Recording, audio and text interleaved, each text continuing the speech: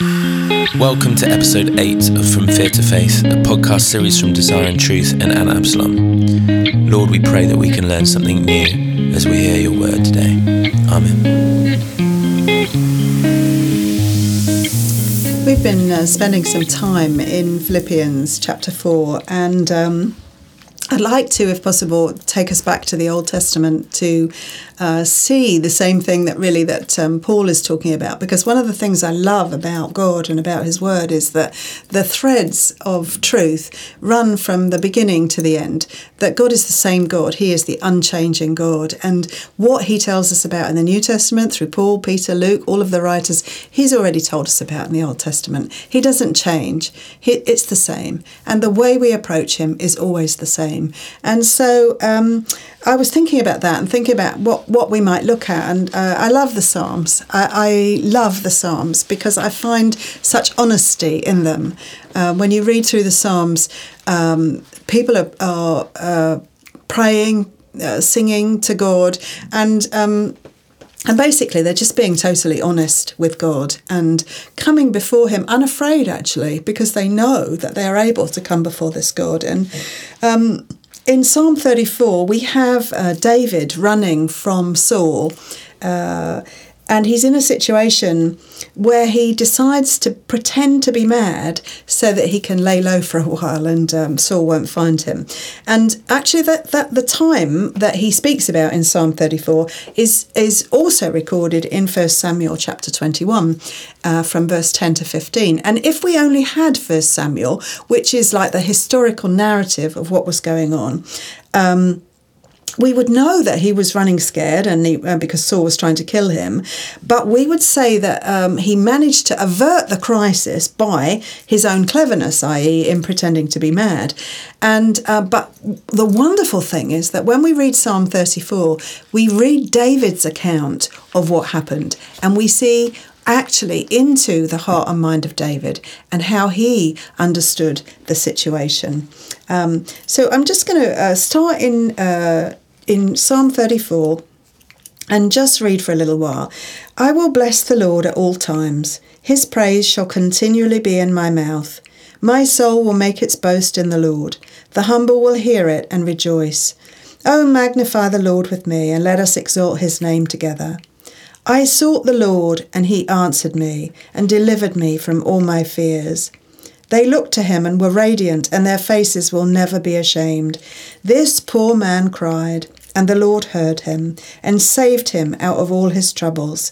The angel of the Lord encamps around those who fear him, and rescues them. The secret of David's escape: I sought the Lord, and he answered me. Can you see how Paul takes that truth and says, do not be anxious for anything, but in everything, by prayer and supplication with thanksgiving, present your requests to God? David says the same thing. I sought the Lord, and he answered me. And in verse 6, this poor man cried, and the Lord heard him and saved him out of all his troubles. David's cleverness didn't open the door. God delivered and God saved. So let's kind of go through this psalm slowly and pick it apart a bit and see what we might learn from it. I think last time I said, why not for a month decide that you will write down the truths of God, you will think about those things, you'll meditate on them, you will ask God for certain things and record all those things, and after a month you will be able to see how God has answered you.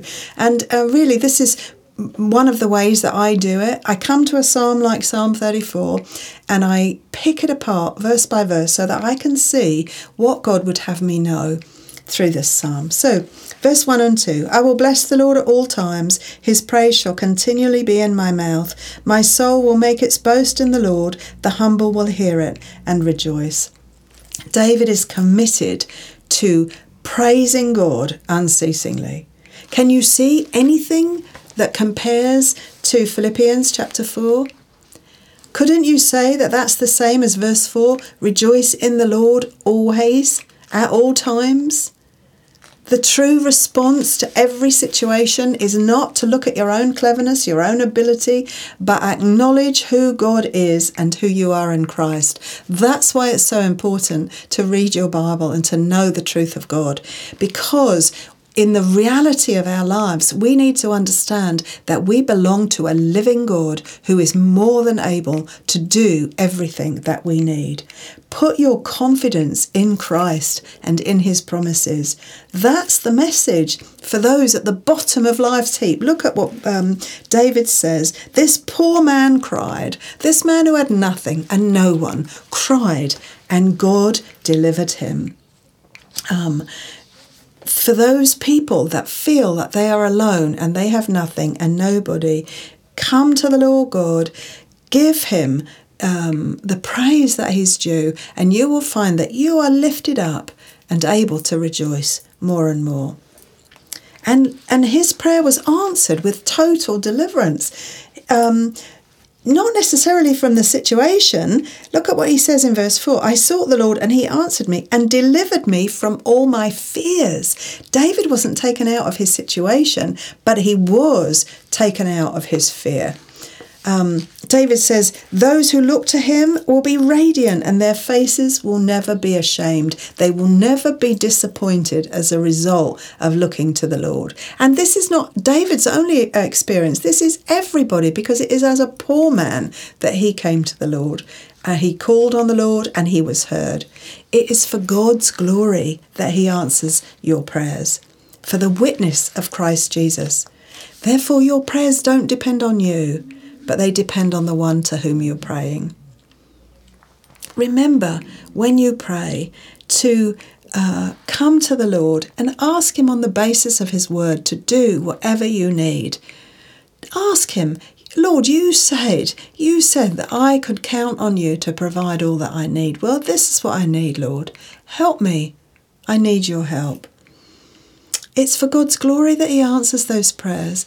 Do you understand that? Do we understand that? That it is not for us necessarily that God is answering his prayer, although we do get our prayers answered. It is that God might be glorified in and through us. So now when you talk later, when you get to the end of your month and you've seen some things that God has done, when you get to share those with other people and speak out your testimony, remember to say that God delivered you, that you were in a trial, you were in a difficulty, and you cried out to the Lord and he answered you.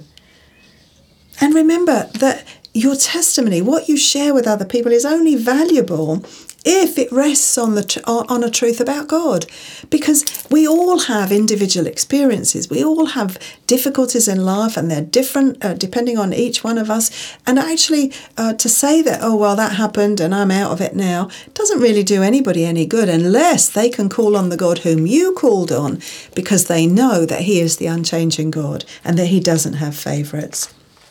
Remember, your testimony is about who God is. Here, David says in verse 7, the angel of the Lord encamps around those who fear him and rescues them. That was nothing about David. That was all about those who fear God. God rescues them. Everyone is invited to the table. Look at how he continues. Oh, taste and see that the Lord is good. How blessed is the man who takes refuge in him. Everyone can come and taste and see, take refuge and find that God is all sufficient.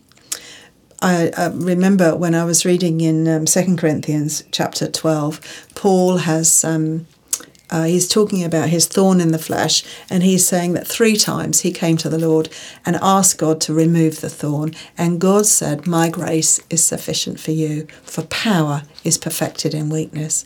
When we come to the Lord God and we say, Lord, this is what I need, this is what I think, God's answer will always be, my grace is sufficient for you. My grace is sufficient for you. And he will be sufficient in different ways, for different situations, for different people, but it will always be his powerful grace that has been perfected in your weakness. Taste and see that the Lord is good. That's what David says. Taste and see that the Lord is good. And now he's going to go on. Oh, fear the Lord, you his saints, for to those who fear him there is no want. The young lions do lack and suffer hunger, but they who seek the Lord shall not be in want of any good thing. Come, you children, listen to me. I will teach you the fear of the Lord. Who is the man who desires life and loves length of days that he may see good? Keep your tongue from evil and your lips from speaking deceit. Depart from evil and do good. Seek peace and pursue it. David is giving us instructions here, instructions on how to live. Do you remember Paul in Philippians 4, whatsoever things are noble, whatsoever things are pure? David is doing the same sort of thing. He's saying, listen to me, and I will teach you. Who is the man who desires life and loves length of days? Keep your tongue from evil. Don't speak wickedness. Don't speak out anything that is not of God. Think about the good things, the lovely things, the excellent things that Paul says, and let those be the things that come out of your mouth. Build up rather than pull down. Edify rather than discourage. Make sure that you are someone who speaks truth into another person's life, truth in love.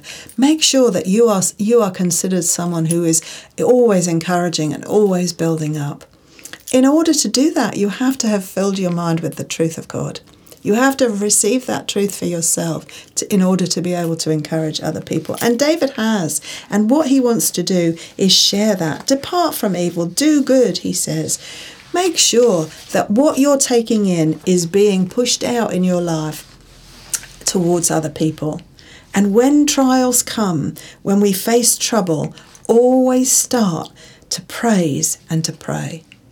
Praise God because he knows all things, and ask him to do whatever is necessary in your life in order for you to live for his glory. And David is saying, the eyes of the Lord are towards the righteous, and his ears are open to their cry. God sees and hears those he calls righteous. And who are the righteous?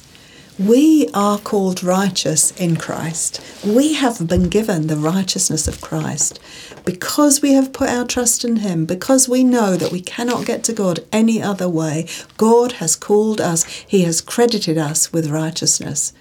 We are now part of his family, and therefore his eyes are always towards us and his ears are always open to our cry. Verse 17, the righteous cry and the Lord hears and delivers them out of all their troubles. The Lord is near to the brokenhearted and saves those who are crushed in spirit. Can you see what David is saying here? This is it's almost a commentary on our relationship with God. His eyes are always towards us. His ears always hear our cry. He hears and he delivers. He is near to those who are brokenhearted. Notice he doesn't say that the righteous don't have any trouble, don't have any problems. He says the righteous may have problems, but God sees and hears and knows all, and he will deliver them out of them all. He is near to the brokenhearted and saves those who are crushed in spirit. Many are the afflictions of the righteous, but the Lord delivers him out of them all. The Lord redeems the soul of his servants, and none of those who take refuge in him will be condemned. Can you see what David is saying? He's saying, I cried out to the Lord and he answered me. And that's pretty much what I said last time about filling your mind with the truth of God, writing down your prayers, coming to him with all your anxieties, laying it all out before him, deciding in advance that you want what he wants, that you will surrender your will to him, that you will thank him that he has given you the opportunity to do that. And can you see how choosing now to go forward and fill your mind with the truth will enable you, when you are in a trial or a difficulty, as David was, to cry out to the God who you already know. Cry out to the God and ask him to do what only he can do. Colossians chapter 3, verse 15, Paul will tell us, let the peace of Christ rule in your hearts. That's something you must do. And actually that begs a question, of course. Why would his peace not be ruling in my heart? And I think that the only answer is because you are not doing what God has shown you to do in his word. Once you've searched your heart and asked yourself, am I doing what I know to do? If you find you're not, as I said last time, confess, repent and confess, ask God to forgive you and he will, and then start to actually do what Paul tells you to do in Philippians chapter 4, in Colossians 3.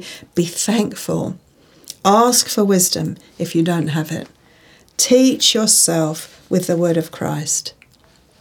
Make sure that you put the word into your mind. And as his peace is experienced in your life, you will find that fear has no place. If you find that you don't have God's peace, ask what it is that you fear or do not believe. Cry out to God and ask God to speak into your fear that you could receive his peace. Our progress in becoming like Jesus, in Romans chapter 8:29, God says he is conforming us into the image of Christ, as well as our progress in the work of God, is so often slow and difficult. And each battle and each giant that we fight is different. Just like Joshua taking the Israelites into the promised land, they didn't just have to, defeat Jericho and see the walls go down. Okay, then everything's fine and they can take the whole of Israel, the whole of Canaan. No, they had to go on and fight more battles and more battles. And each one was different and each one required trusting God for it. That's a picture of the Christian life. Yes, we are in the promised land. We are part of the family of God. We have eternity. Our inheritance is undefiled, reserved in heaven for us. We are citizens of heaven, and that can never be taken away from us. Nonetheless, in this life, on this planet, we will have trials, and we will find ourselves coming up against enemies and giants. And they will cause fear to rise up in us. They will cause us to lose our peace. So we have to know how to handle them.